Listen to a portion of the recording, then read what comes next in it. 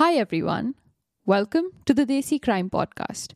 I'm Aishwarya, your host for this episode. And I'm Aryan.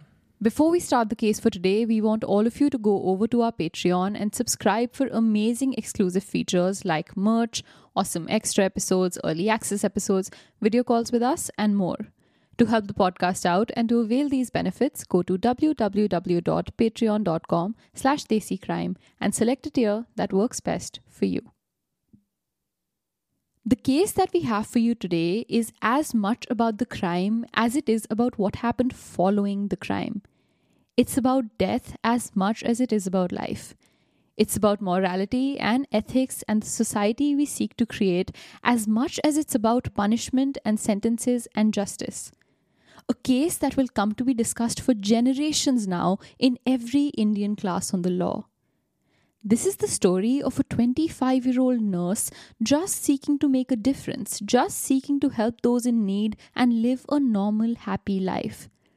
And then, on the night of the 27th of November 1973, the actions of one man changed this woman's life forever and pushed her into a nightmare that lasted 42 years. This is the story of a case that moved India and moved the world. This is the story of Aruna Shanbaug.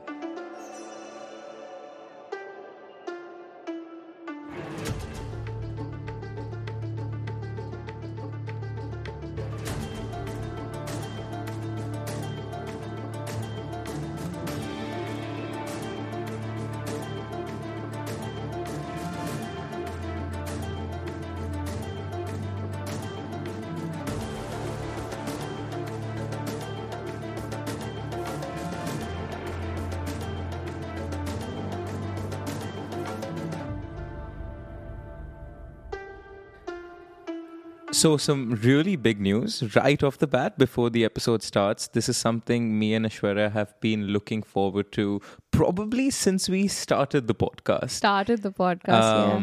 We have our YouTube channel launching. Now, the Desi Crime Podcast YouTube channel already has one video on it, but when we say we are launching ignore that. Yeah, ignore that video, please. Thank you. But the videos that are about to come from the 5th of October, from 5 p.m. IST onwards is when we're dropping the first video.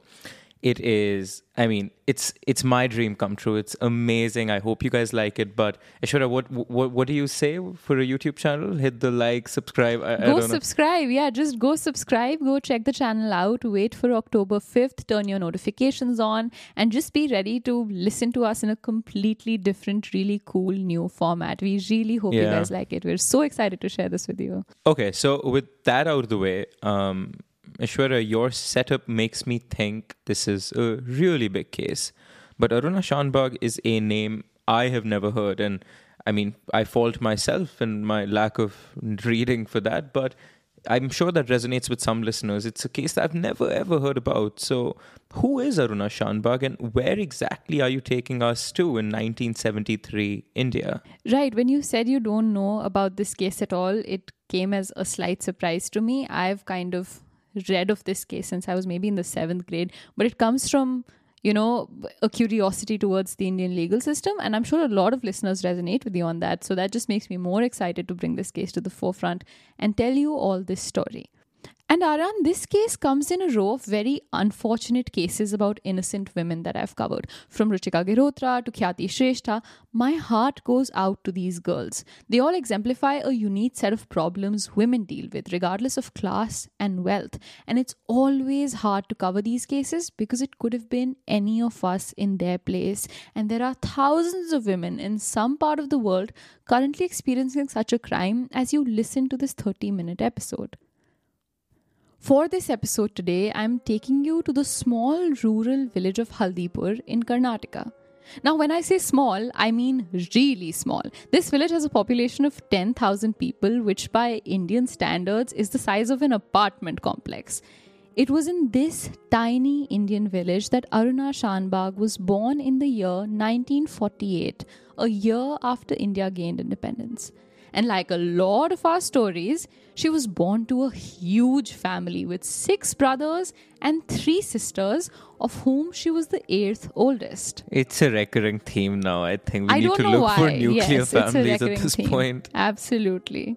And I the thought of being a younger sister to lots of older brothers is actually really adorable to me. It always has been. And Aruna was living exactly that life. And she was making her family very proud. She was the only member of her family to ever graduate the 12th grade, making her not only the most educated and qualified person in the family, but also in her village. But she had bigger aims for her life that Haldipur simply wouldn't be able to fulfill. She needed to leave, make a life for herself somewhere else, be her own independent person in a city of opportunities. And what screams city of opportunities like Mumbai? That is where Aruna moved. By the time she had graduated from the 12th grade, her eldest sister Shanta had gotten married and moved to Mumbai, where she was living now with her husband in the BMC quarters in Worli. So Aruna wasn't going to be completely alone in this huge city. She would have family and support.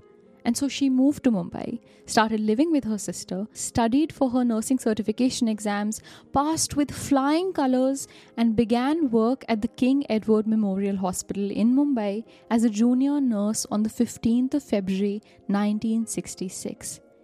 Beginning at the hospital, she joined the neurosurgery division in just 3 years, when it takes up to a decade of work to join such a technical department at a renowned hospital.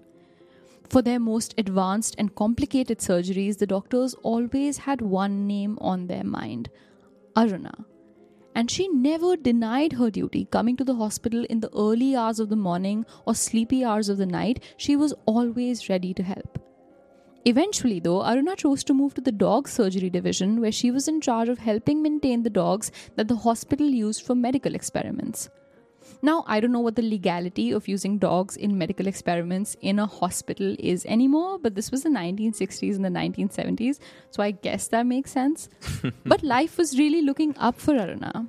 She had great, meaningful work. She was independent, yet she had family around. She was regularly praised by her colleagues for her work ethic and by her patients for her sense of care and respect. And life was only going to get better for Aruna when she was going to, surprise, surprise, fall madly in love. She was going to fall madly in love with a doctor at the hospital, Dr. Pratap Desai. And he was going to fall madly in love with her too.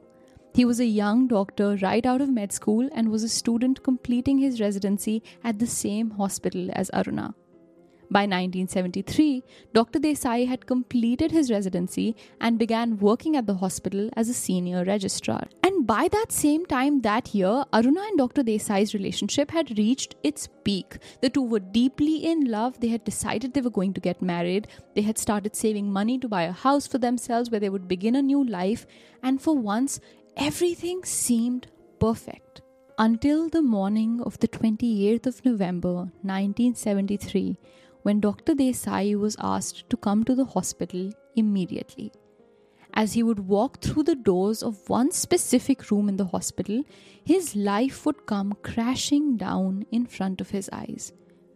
On a bed in his own hospital lay the woman he was in love with, but she looked nothing like herself. I could not believe my eyes when I saw her. Aruna, who always had a radiant smile on her face, was lying on the bed, unable to recognize anyone. Being a doctor, I immediately knew what her condition was. A lack of oxygen supply to her brain had left her in a vegetative state, unable to move, talk, or see. Her cervical cord was shattered, her brainstem was damaged. She was completely blind because the occipital lobe in her brain was damaged. She was brain dead. Her bones would soon start atrophying or wasting away, and her muscles would soon start eroding. The worst part of all of this was that one of the only parts of her brain that remained intact was the part responsible for her perception of pain. Wow. She was alive, her heart was beating, but on the outside there seemed to be very little sign of life left in her. Every doctor in the hospital that saw her that day, including her to-be husband, knew for certain that there was no way of bringing her back. Science, medicine and technology was simply not advanced enough to give her a normal life again. Aruna, as the world knew her, was effectively dead within the span of minutes. But Dr. Desai had met Aruna just a day before. What had happened in a 24-hour time span that had done this to just a 25-year-old woman? What had happened on the 27th of November 1973? Who had done this to her and why? On the evening of the 27th of November, Aruna was working in the hospital when ward boy Sohanlal Bharta Valmiki went to ask her for leave. Sohanlal's wife's mother was very ill back in his village. His wife wanted to go see her mother and he wanted to go see his mother-in-law with her. And Aruna was the person he needed to ask. She was supposed to approve his leave application. But Sohanlal knew she was going to give him trouble. Whether or not you choose to believe what I'm about to tell you now is up to you because there's no verification of this story. This is Sohanlal's version. He knew Aruna would give him trouble that night because Aruna always gave him trouble. She had made his time at the hospital insufferable.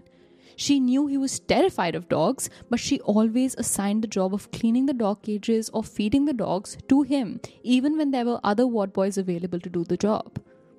Quote, I told the doctors in charge and my supervisor to transfer me. I complained about her, but no one listened. Who listens to a jamadar or a sweeper, he said.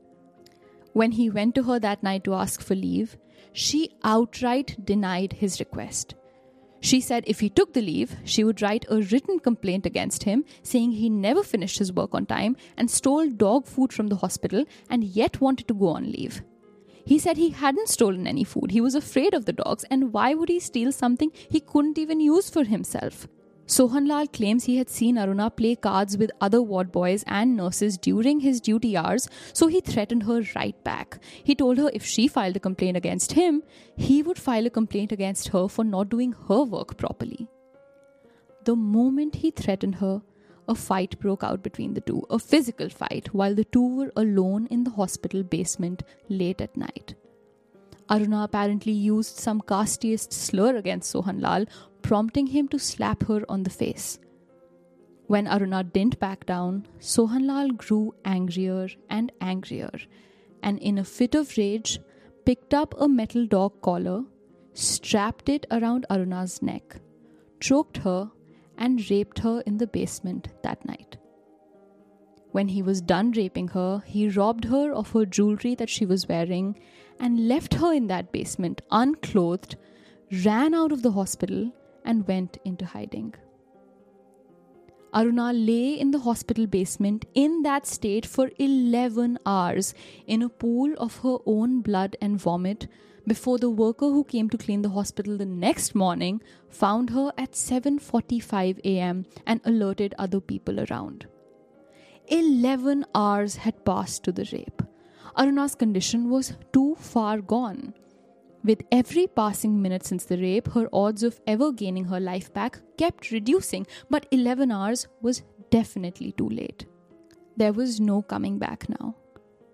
Aruna's family, her sister that she stayed with, only found out about the incident when one of Aruna's friends came running into their house, frantic and panting, saying Aruna wasn't feeling well, asking them to come to the hospital to see her at once. Mangla, Aruna's sister's daughter that she lived with, said, quote, I still remember the day.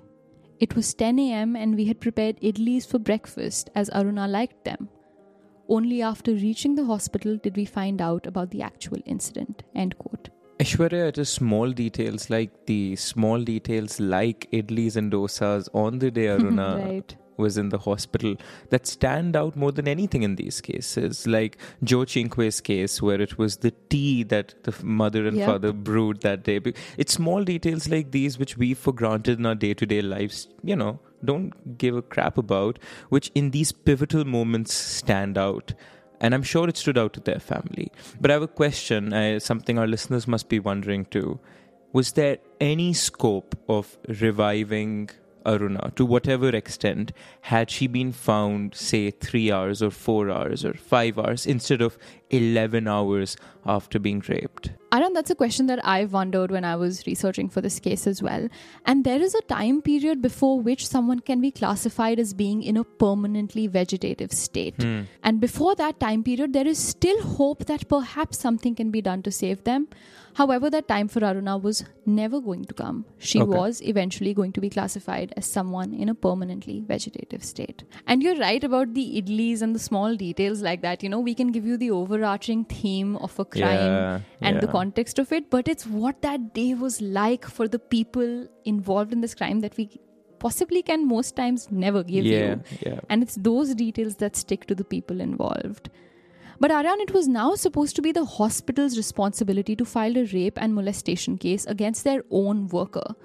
But remember, this was the 1970s. It's perhaps hard for any of us to imagine, but at the time, it was the preferred option to not report a rape case so that the woman and her family don't face the stigma attached with it. It would have brought Aruna dishonor. It would have brought her family shame. They would all be socially ostracized and would never live normal lives again. And so the hospital thought they were doing Aruna a huge favor when instead of filing a case against Sohanlal for rape, molestation or unnatural sexual offense, they filed a case against him for assault and robbery. Now, to put this into context, the punishment for unnatural sexual offenses under the Indian Penal Code is life imprisonment. And the punishment for assault and robbery is 7 years each, both served at the same time. So not 14 years in total, just 7 years in total.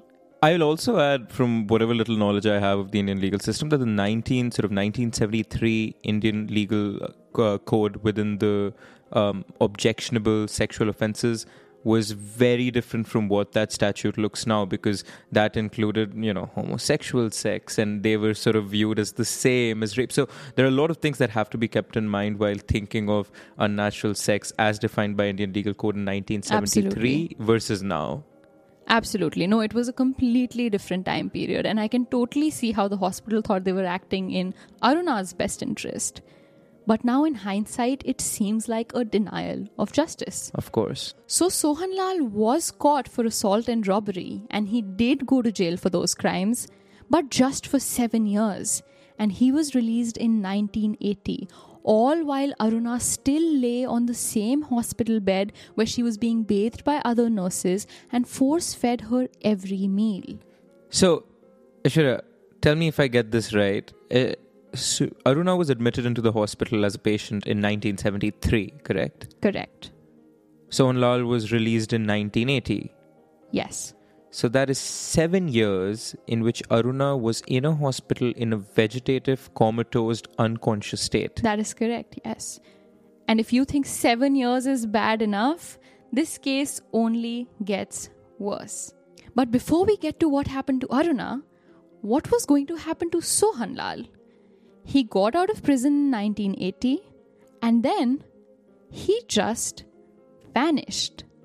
Some Reddit and Quora users would occasionally post asking where he went. Had he died? Had he changed his name and grown a beard but was still living in the same city, walking the same streets and living a normal life? A journalist or human rights activist here and there, such as Pinky Virani, would make attempts to find him, but nothing would come of it. The hospital had no picture of him in their records. Nobody knew where this man had gone. Insane. And slowly, as always happens, the country forgot about him. Yeah. For Aruna, though, nobody could ever know what life felt like to her in that state. Her love, Dr. Desai, quit his job at the hospital a year after the rape, but visited Aruna regularly for 3 years after that night, talking to her, taking care of her, sitting by her. Quote, every time I would try to speak to her, but her condition never improved, and it became really painful to see her like that. End quote. Eventually, though, Dr. Desai got busy with his own life, his own work. By 1977, he had fallen in love again with a different woman, gotten married, and started a new life. But I never missed a single story written about Aruna, he told the Mumbai Mirror. After the attack, the nurses in Mumbai rose up in rebellion multiple times. Initially, they demanded a change in working conditions for nurses across the city. And then they protested in huge numbers again in the 1980s when the Municipal Corporation of Greater Mumbai tried to move Aruna out of the King Edward Hospital because they claimed that she had been unduly using up a bed for the last 7 years that could have gone to other patients. It was a waste of hospital resources to try and keep her there, they said. But the nurses succeeded and Aruna continued to occupy the hospital bed for 43 years after the attack. No. But these 43 years weren't simple. They divided the country over a fundamental question. What is life? What is a happy and fulfilling life? Was Aruna living a happy and fulfilling life? She was in pain, unable to fully perceive the world around her, being force-fed every meal, washed and cleaned by other people, unable to express any want, need or desire. Her family had stopped visiting after decades of trying to take care of her. Her sister and her sister's children had tried their best for a while, but eventually moved on with all their lives. Aruna's sister's son had come forward to say, "I was just 12 years old then, and Aruna used to stay with us when she had come to the city. I remember going out with her to gardens and parks on holidays." One of her sister's daughters, who was about the same age as Aruna, by the way, funnily, said, "We did everything. We took care of her. We were of the same age as her, and I remember going to the hospital with tiffin boxes. We cleaned her up, washed her, and did everything possible till the time we could." But decades later, all of Aruna's sister's kids had moved to different parts of the country.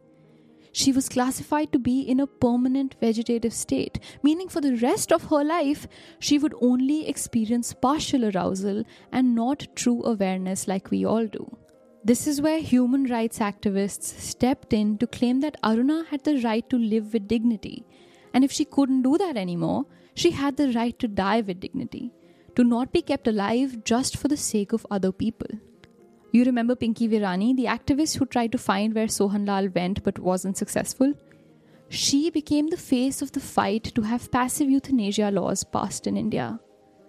Just to explain to our listeners what this means, euthanasia is the process of ending life, but for the purpose of ending pain and suffering. You're not killing someone to cause them harm, you're killing them to prevent them from suffering. Active euthanasia is giving someone a drug to kill them, and passive euthanasia is simply taking away the drugs and the machines that keep them alive.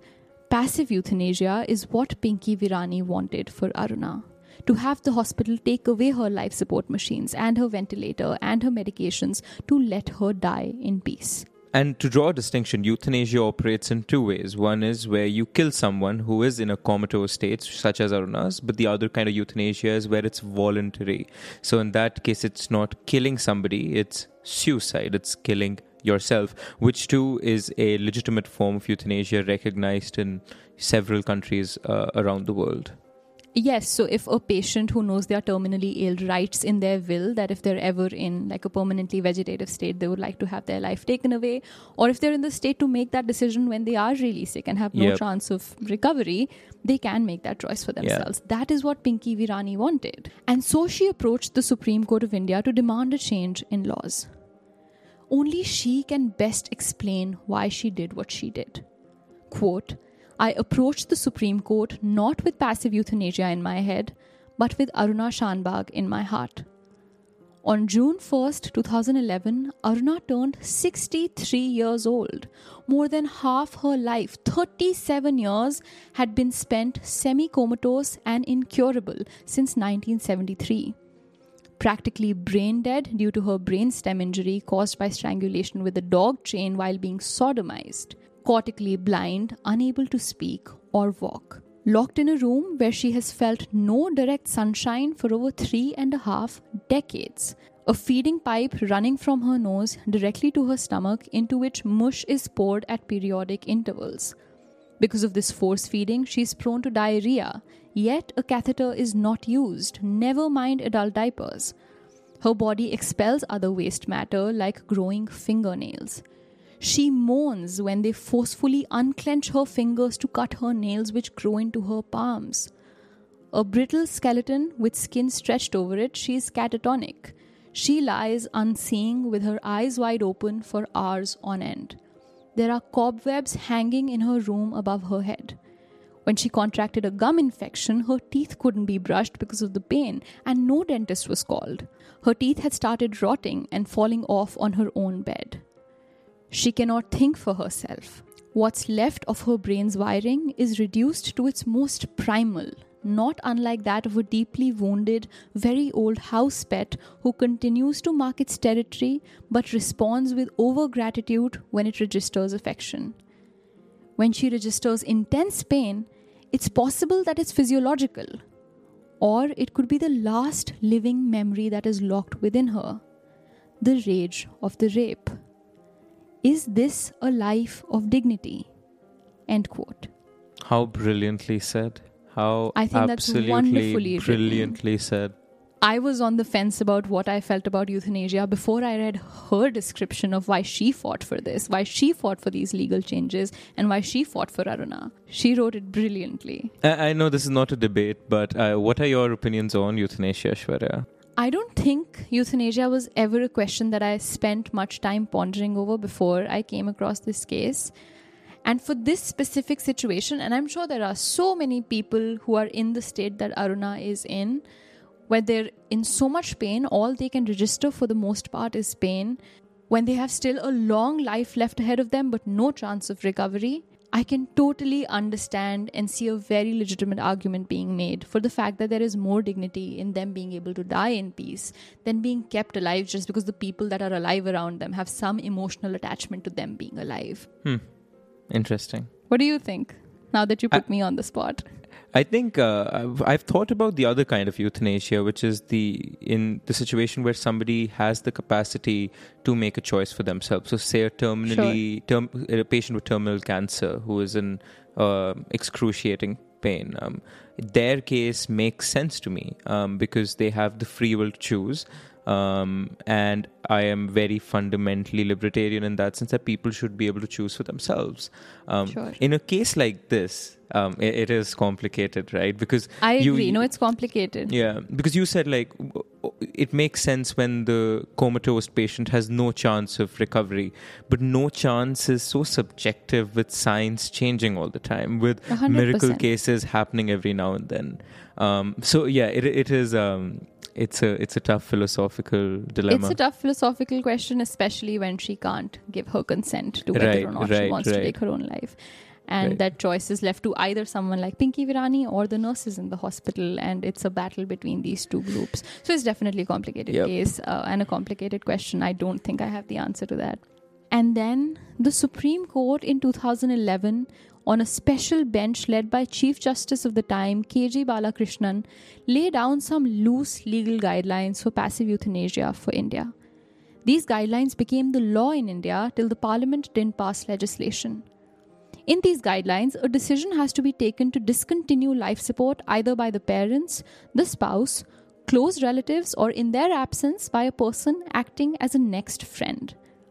In Aruna's situation, though, the decision to keep her alive or not fell at the hands of the nurses who had spent the last 3.5 decades taking care of her. And they said they were not going to let her die. So despite whatever Pinky Virani believed and whatever ruling the court had generated, Aruna was going to continue to live in that state. Whether that's good or bad, you decide. After the Supreme Court's decision that the nurses get to decide, the staff at the hospital that had spent years taking care of her distributed sweets and cut a cake to celebrate what they called Aruna's rebirth. A senior nurse at the hospital came forward to say, "We have to tend to her just like a small child at home. She only keeps aging like any of us. She does not create any problems for us. We take turns looking after her and we love to care for her. How can anybody think of taking her life?" Pinky Virani was obviously not happy with this decision, but she found a silver lining in her struggle to bring Aruna justice. She said, quote, "Because of this woman who has never received justice, no other person in a similar position will have to suffer for more than 3.5 decades." In 2014, a 3-judge bench took back the 2011 ruling on euthanasia, calling it inconsistent, and referred the matter to a different bench of judges. By the year 2015, after 42 years of laying on a bed in the same hospital she was raped in, at the age of 67, Aruna contracted pneumonia. She was moved to the ICU of the King Edward Hospital and put on a ventilator. A day later, on the 18th of May 2015, she died. Whatever life was left in her was now gone too. And then, 3 years after her death in the year 2018, the Supreme Court of India passed a historic judgment legalizing passive euthanasia, becoming one of only 7 countries in the world and the only Asian country which recognizes some kind of euthanasia as legal. The law places the power of choice in the hands of the individual over the government, medical, or religious control, which sees all suffering as destiny.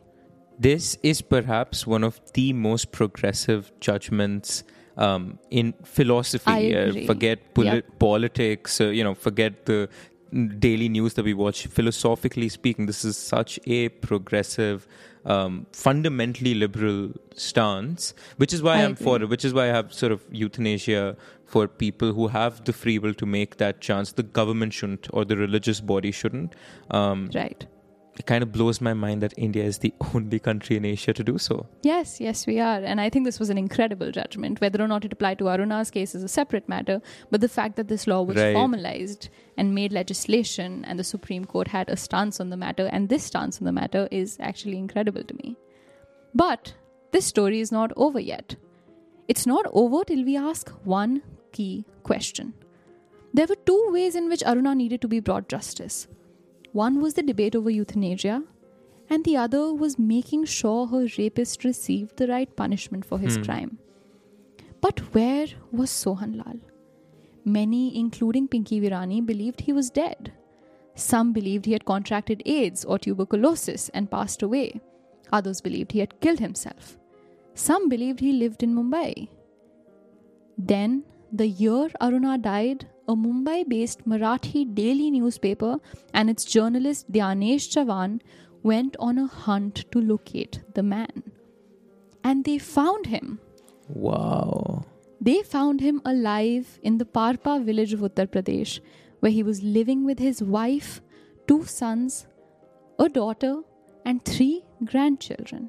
If you want him to be living a happy life right now so that you can hate him even more, that's not where this is going. His life had been anything but happy or normal since the night in the hospital basement. All of these years, he'd been living in his ancestral home and then his father-in-law's house 60 kilometers from Ghaziabad. Calling the woman he raped Aruna Didi Ji, or Sister Aruna, he said, "I have deep regret. I seek forgiveness from her and from God."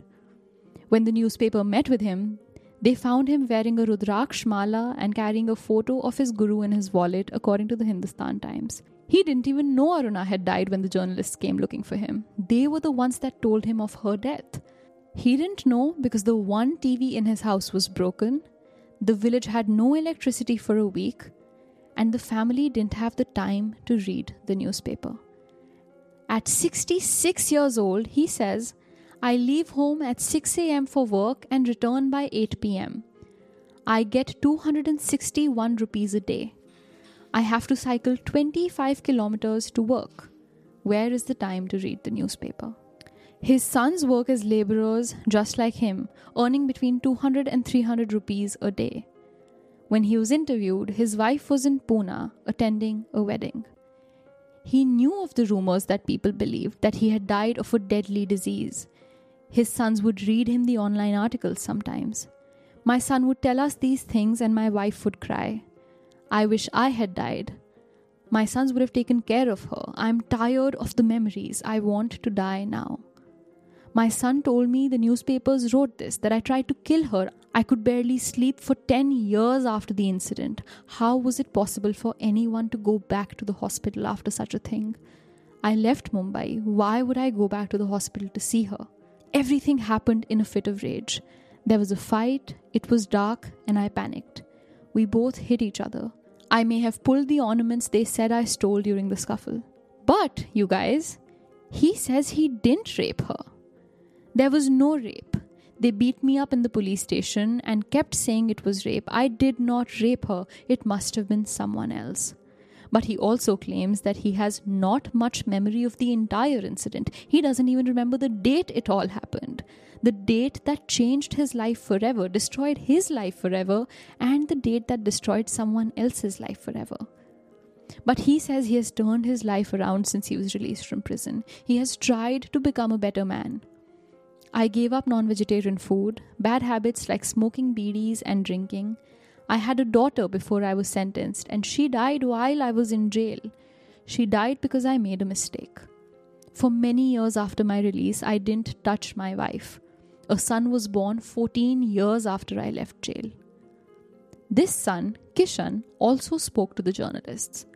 He says he remembers the day he told his father about the mercy-killing plea made by Pinky Virani.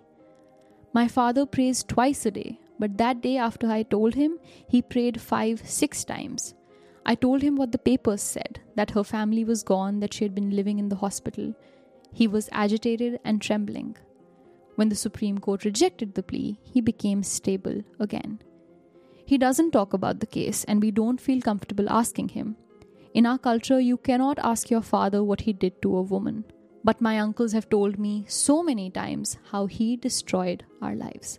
His younger son Ravindra told the reporters that his mother told him about Aruna when he was just 12.